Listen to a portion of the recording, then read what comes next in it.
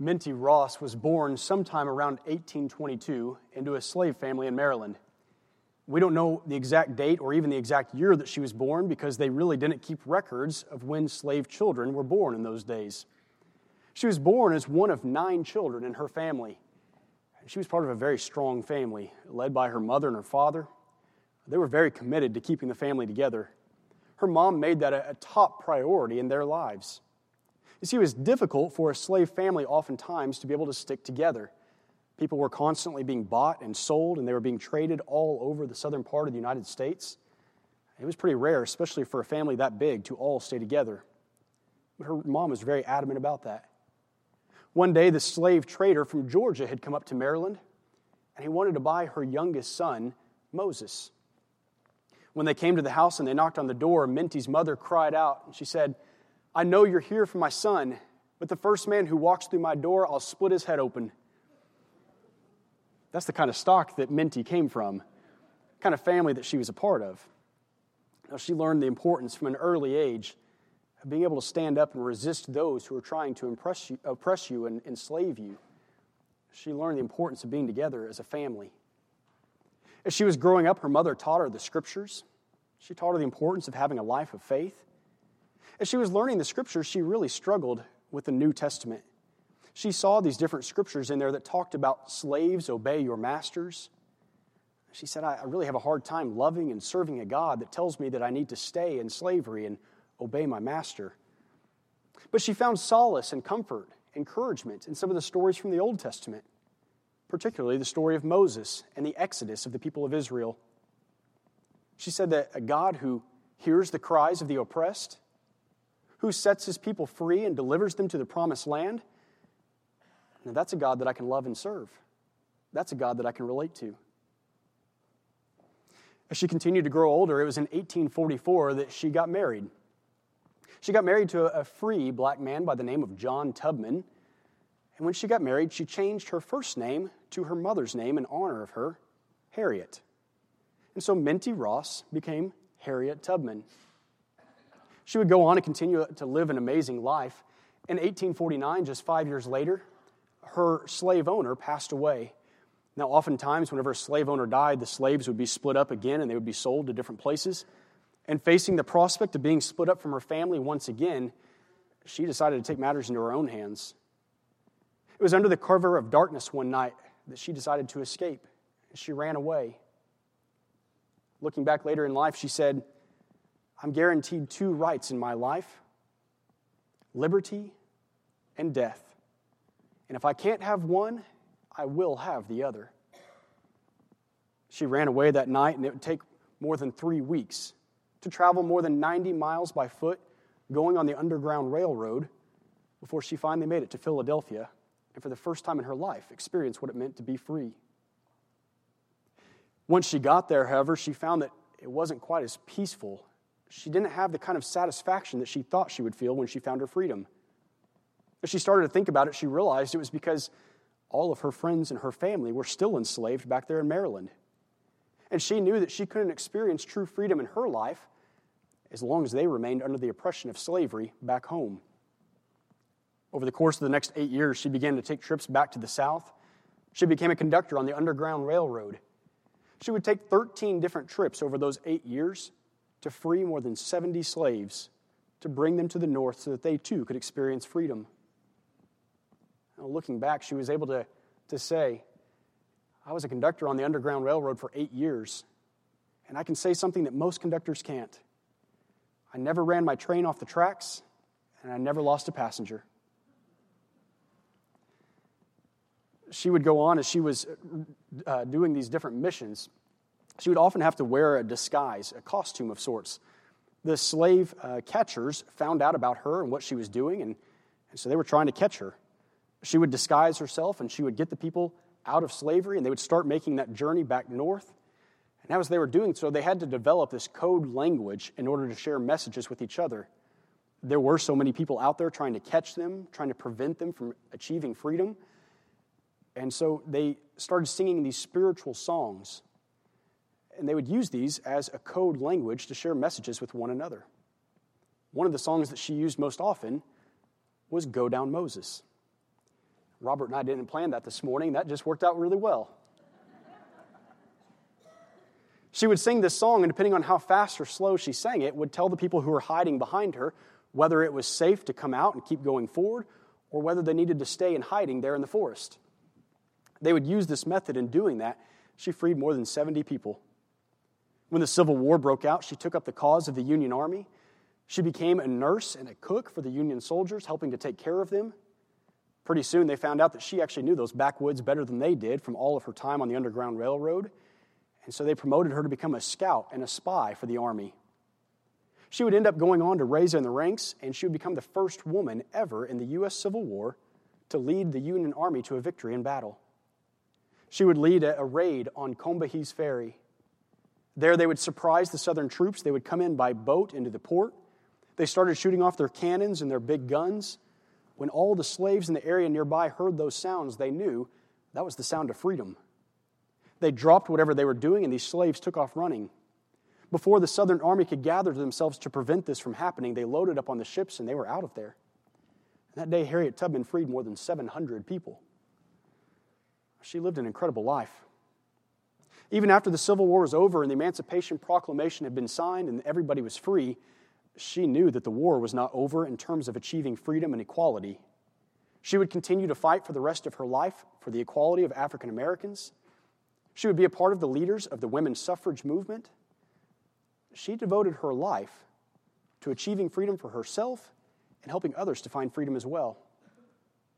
She did this so much that people started to call her Moses.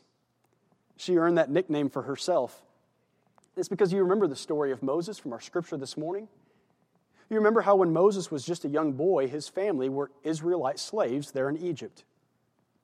Pharaoh had given this decree that all of the Israelite boys who were born were to be killed immediately. He was afraid that they would continue to grow in numbers and in strength, and eventually they would overthrow him. And so he gave this decree, but Moses' mother was able, just like Harriet Tubman's mother, to fight back. She was able to hide him for a couple of years before finally she couldn't hide him any longer. She placed him in a basket and laid him there in the Nile River. As he was floating downstream, it was Pharaoh's daughter who found him. She picked him up and she adopted him into the family, and he was raised there as part of Pharaoh's family. He grew to have great power as a part of the Egyptian family. And it was one day as he was out walking around that he saw an Egyptian taskmaster who was beating one of the Hebrew slaves. He was so outraged by what he saw that he took the man and he killed him and he buried him and hid him in the sand. He didn't think that anybody had seen what had taken place, but the next day he was talking with two other Hebrew slaves, and they said, "Are you going to do to us what you did to that Egyptian?" And he was scared for his life. He knew that his secret was out. So he decided to escape. He ran away to a place called Midian. And there he met Jethro and his family. He married one of Jethro's daughters and became a shepherd for his flock of sheep. It was one day there in Midian, as he was out taking care of the sheep, that he encountered this bush that was on fire. It was burning, yet it wasn't being consumed. So he went over and he encountered the presence of God there. And God gave him this mission, this purpose. Go and set my people free. For the next 40 years, Moses would spend the rest of his life following what God commanded him to do. He would follow him back to Egypt. He would follow God as he was going through the Red Sea.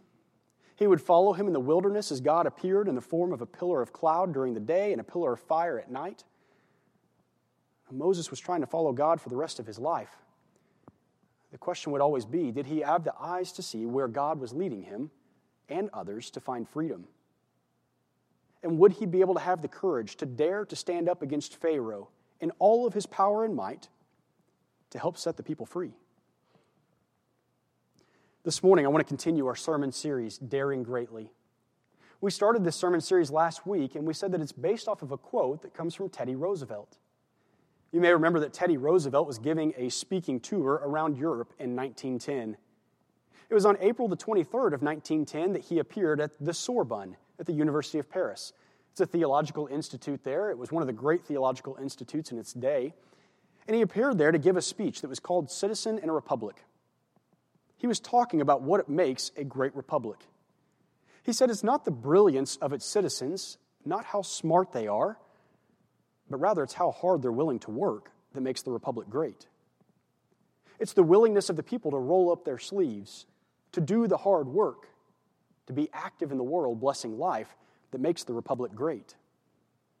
In the middle of this speech, he would give this paragraph, and this quote has stuck with people for more than a century now.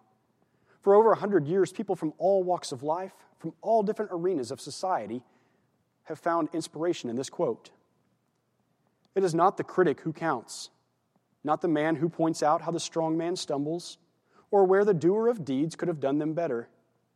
The credit belongs to the man who is actually in the arena, whose face is marred by dust and sweat and blood, who strives valiantly, who errs, who comes short again and again, because there is no effort without error and shortcoming, but who does actually strive to do the deeds, who knows great enthusiasms, the great devotions, who spends himself in a worthy cause, who at the best knows in the end the triumph of high achievement, and who at the worst, if he fails, at least fails while daring greatly. What does it mean for you and I to dare to be free? To dare to help others find their freedom? We may not face the same forms of slavery that Harriet Tubman did or that the Israelites did there in Egypt, but we all face things that hold us back in life. We all face things that would keep us from becoming the people that God wants us to be, whether that be addictions, mental health, whether that be financial or marital problems, whether it be the lies that people have told us that we have bought into about ourselves. There are things that keep us from becoming the people that God created us to be and experiencing the freedom and fullness of life that Christ wants for us. Are we willing to dare to find freedom for ourselves and for others? This morning, there's simply two things I want us to think about. First, it is in following God that we can find our freedom. When you look at the story of Moses, he escaped out of Egypt and he went to Midian. And there as a shepherd one day, he took the flock out. It says that he went beyond the wilderness to Mount Hebron. And it was there at Mount Hebron that he suddenly sees this bush that's on fire. Now I imagine in a dry, hot desert, that probably wasn't all that unusual of a scene for something to be on fire. And yet he noticed that something was different about this. The bush wasn't being consumed. And I love the way that it tells it in Exodus.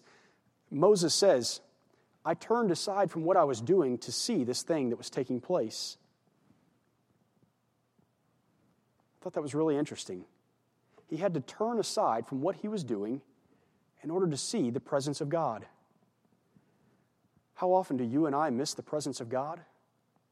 How often do we miss where God is trying to lead us in life because we are so focused on what we are doing? We fail to look up and notice God's presence in our lives, God's voice calling to us. Earlier this week, I had a chance to be here at our downtown campus for Wednesday Night Alive. Wednesday Night Alive is one of my favorite things that we do all year long. It's a chance for us across our campuses to come together as a family of faith in the middle of the week, and we get to take classes on topics that we may not typically learn about. We get to build friendships and fellowships with people we may not typically be in a class with. It's a great time for us to be growing in our faith. And so I was thrilled to get the opportunity to come down here to teach Wednesday Night Alive. I was filling in for Dr. Long and Reverend Wendy Lambert. You know that they're on their trip right now, on the Reformation trip. And so they invited me to come and teach their class on the Gospel according to John. They're doing this class right now, and I was talking about some of the early stories in John's Gospel. And one of the stories that we looked at was when Jesus calls his first disciples. You may remember this story. Jesus comes down, and John the Baptist sees him and declares, "This is the Lamb of God." Well, Andrew, one of John the Baptist's disciples, and another one, they dropped what they were doing, and they immediately went to go follow Jesus. And they called him Rabbi, teacher. Andrew went and found his brother Simon Peter, and he says, "We have found the Messiah. Come with us." So Simon Peter goes then to follow Jesus. Next, Jesus comes across Philip, and he tells him, "Come and follow me." Philip drops everything that he's doing, and he goes to follow Jesus. And then he tells his friend Nathanael, "We have found the Messiah." You know, over the years as I've read this story, I've always struggled with this because I thought, who would do that? I mean, this is a man that they've never met before, as far as we know. They've never seen him teach or preach. They've never seen him perform any miracles. And yet they're willing to drop everything that they know and they love in order to follow this man that they just met? Doesn't it beg the question, why? Why would they be willing to do that? I think a part of it is they had the eyes to see. They were searching for the Messiah. They were actively looking for a Savior. And so when Jesus came by and John the Baptist declares, "This is the Lamb of God," well, they've got the eyes to see it. They were able to turn aside from what they were doing to follow God's presence in their midst. Such an amazing story and inspiration for us still to this day. Are we willing to turn aside from what we are doing in order to follow Jesus? Harriet Tubman did live a very difficult life growing up. As she was growing up there in Maryland, she learned from her mother at an early age what it meant to be able to resist those who would try to oppress them, those who would try to keep them in slavery. In small and simple ways, they were able to fight back. One day she was running an errand into town, and as she was there, she saw this little slave boy come running down the street. His slave owner was right behind him, chasing after him, trying to catch him and keep him from running away. He cried out to Harriet and he said, "Stop that boy, stop him." Instead, she simply turned to the side and let him run on by. The owner was so mad that he picked up this weight and he threw it at the boy, but he missed and it hit Harriet in the head. It caused her to start bleeding and she went into a coma for several days. For the rest of her life, she would experience headaches, epileptic seizures. She would have medical problems for the rest of her days. But it was interesting, as she got older and she started working on the Underground Railroad, she began to tell people that when she had these seizures and these headaches, she started to see these visions from God. It was almost as these premonitions of God telling her where to go and where not to go, which house was safe and which one was not, which road to take and which one to avoid. It was like she was hearing the voice of God. I'm sure people looked at her and thought that she was crazy for this, and yet she knew that she was staying true to what God was telling her to do. When I think about the story of Moses and the burning bush, when you think about this, he comes out of the wilderness, and he comes back to tell people, "I encountered the presence of God in the form of a burning bush that never burned up, and God told me that I'm supposed to go back to Egypt and confront Pharaoh and all of his might and power and army, and he's going to let all of his slaves go for free." I'm sure people looked at him and thought, "Yeah, sure." I'm sure when Harriet Tubman told people that she had these visions and that she heard the voice of God speaking to her, I'm sure people looked at her and said, "Yeah, sure." Sometimes in life when we follow God's voice, it doesn't always make sense. There will be people there to have us doubt, to criticize us, to question us. And yet when we are following God's voice in our lives, we can know that we are being true, that we are finding freedom for ourselves and for others. And when we're in the midst of the arena, there will always be people after us. Moses knew that. God never told him, "You're going to have success in this journey." God never told him that it would be easy or that everything would work out according to plan. Now, when you read the Scripture, the only thing that God promises is, "I will be with you." When Harriet Tubman was leading people on the Underground Railroad, she knew that there would be slave catchers after them, people trying to prevent them from making it to a land where they could be free. There were laws that were being passed preventing people from harboring fugitive slaves. She knew that life would be difficult. And that's why she would tell every person that she took, "If you hear the dogs, keep going. If you see the torches in the woods, keep going. If they're shouting after you, keep going. Don't ever stop.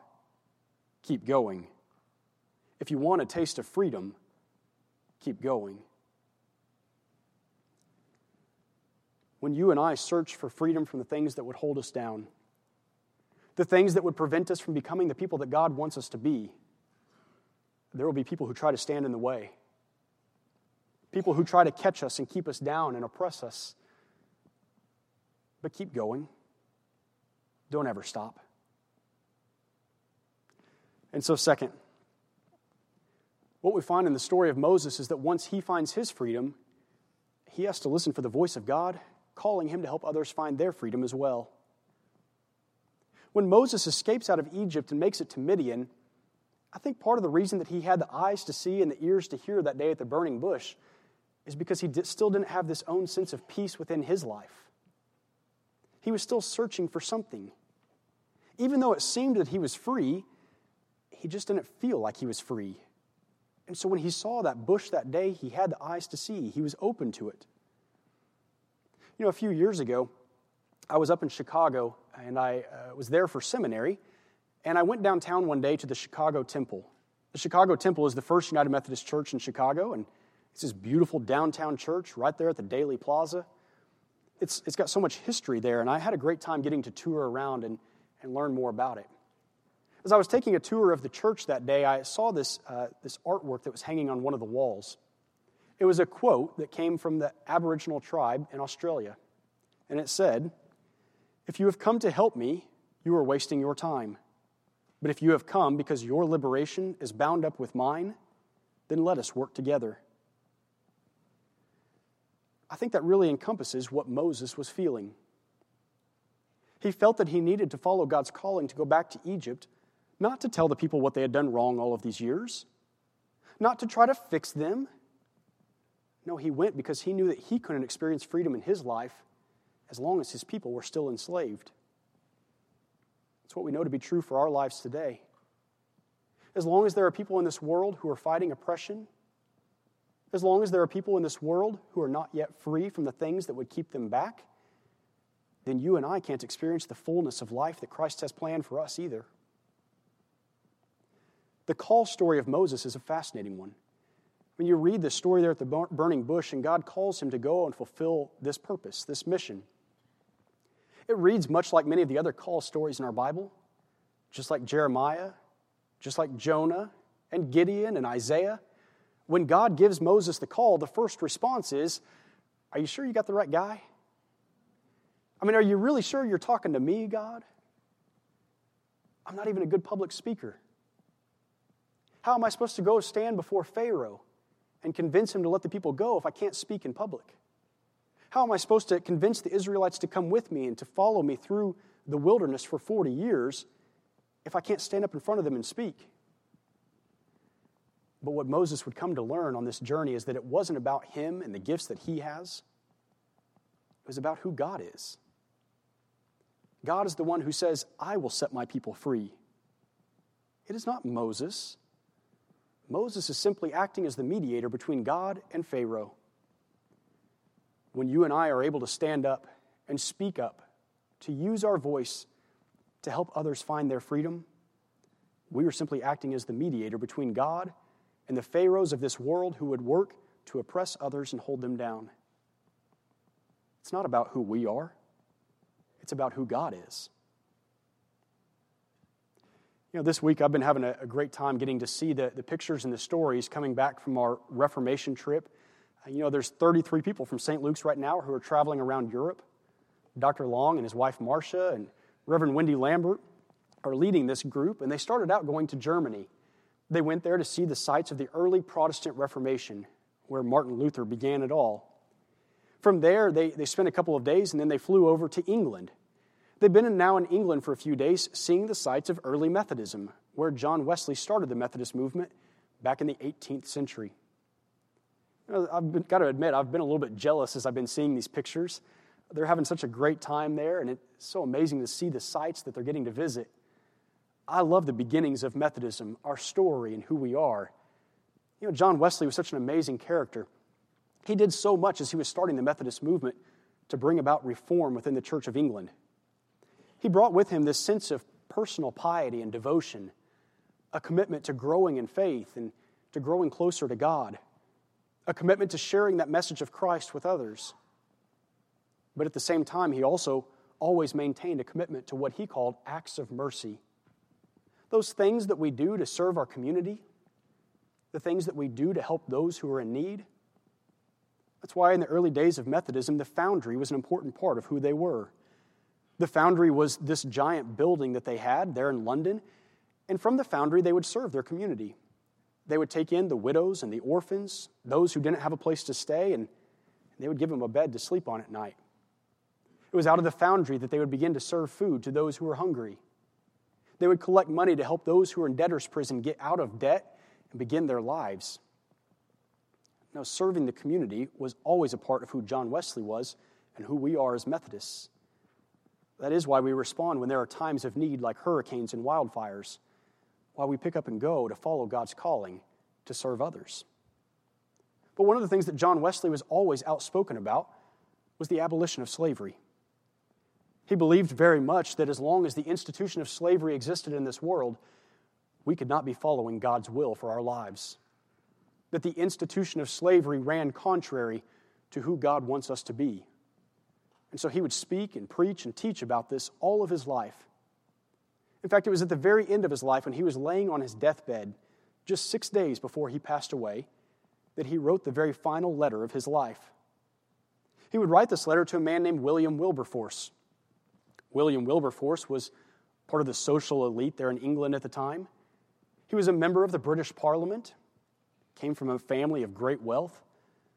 But just a few years before Wesley passed in 1791, 4 years before that in 1787, William Wilberforce became convinced of the need for abolition as well. In fact, he became really the spokesperson for the abolition movement there in the British Parliament. Just like Moses, William Wilberforce had his doubts about that calling. He didn't think that people would take him seriously. He didn't know whether it was possible. So for 4 years, he was trying to pass legislation, and it just wasn't going anywhere. And so in 1791, 6 days before he passed away, John Wesley wrote a letter to William Wilberforce to encourage him. I want to read you what he had to say. Unless God has raised you up for this very thing, you will be worn out by the opposition of men and devils. But if God be for you, who can be against you? Are all of them stronger than God? Oh, be not weary of well-doing. Go on in the name of God and in the power of his might, till even American slavery, the vilest that ever saw the sun, shall vanish away before it. Reading this morning a tract wrote by a poor African, I was particularly struck by the circumstance that a man who has a black skin being wronged or outraged by a white man can have no redress. It being a law in all of our colonies that the oath of a black man against a white goes for nothing, what villainy is this? That he who has guided you from youth up may continue to strengthen you in this and all things is the prayer of, dear sir, your affectionate servant, John Wesley. John Wesley had come to learn the same lesson that Moses learned. That in the fight for freedom for others, it is not about who we are. If it was, then we would eventually give in to all of those forces that would hold us back. But instead, it's about who God is. And if God is for us, then who can be against us? Wilberforce would continue to fight this battle for another 16 years after that. And finally, 20 years after he picked up the abolition movement, in 1807, they passed the Slavery Trade Abolition Act in Parliament. It prevented the slave trade from going on anymore in any of the British colonies.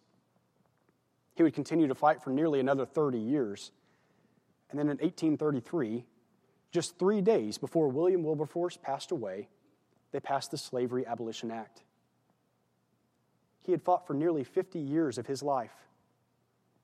There had been the success of high achievement, and there had been loss and defeat and failure along the way. But he never gave up. He never quit.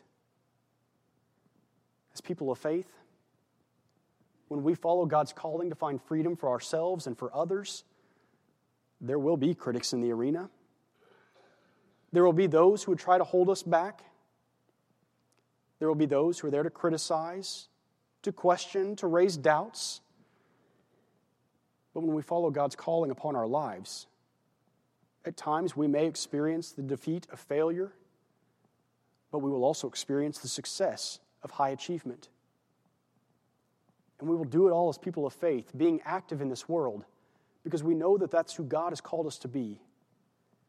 God has called us to be the people who dare greatly.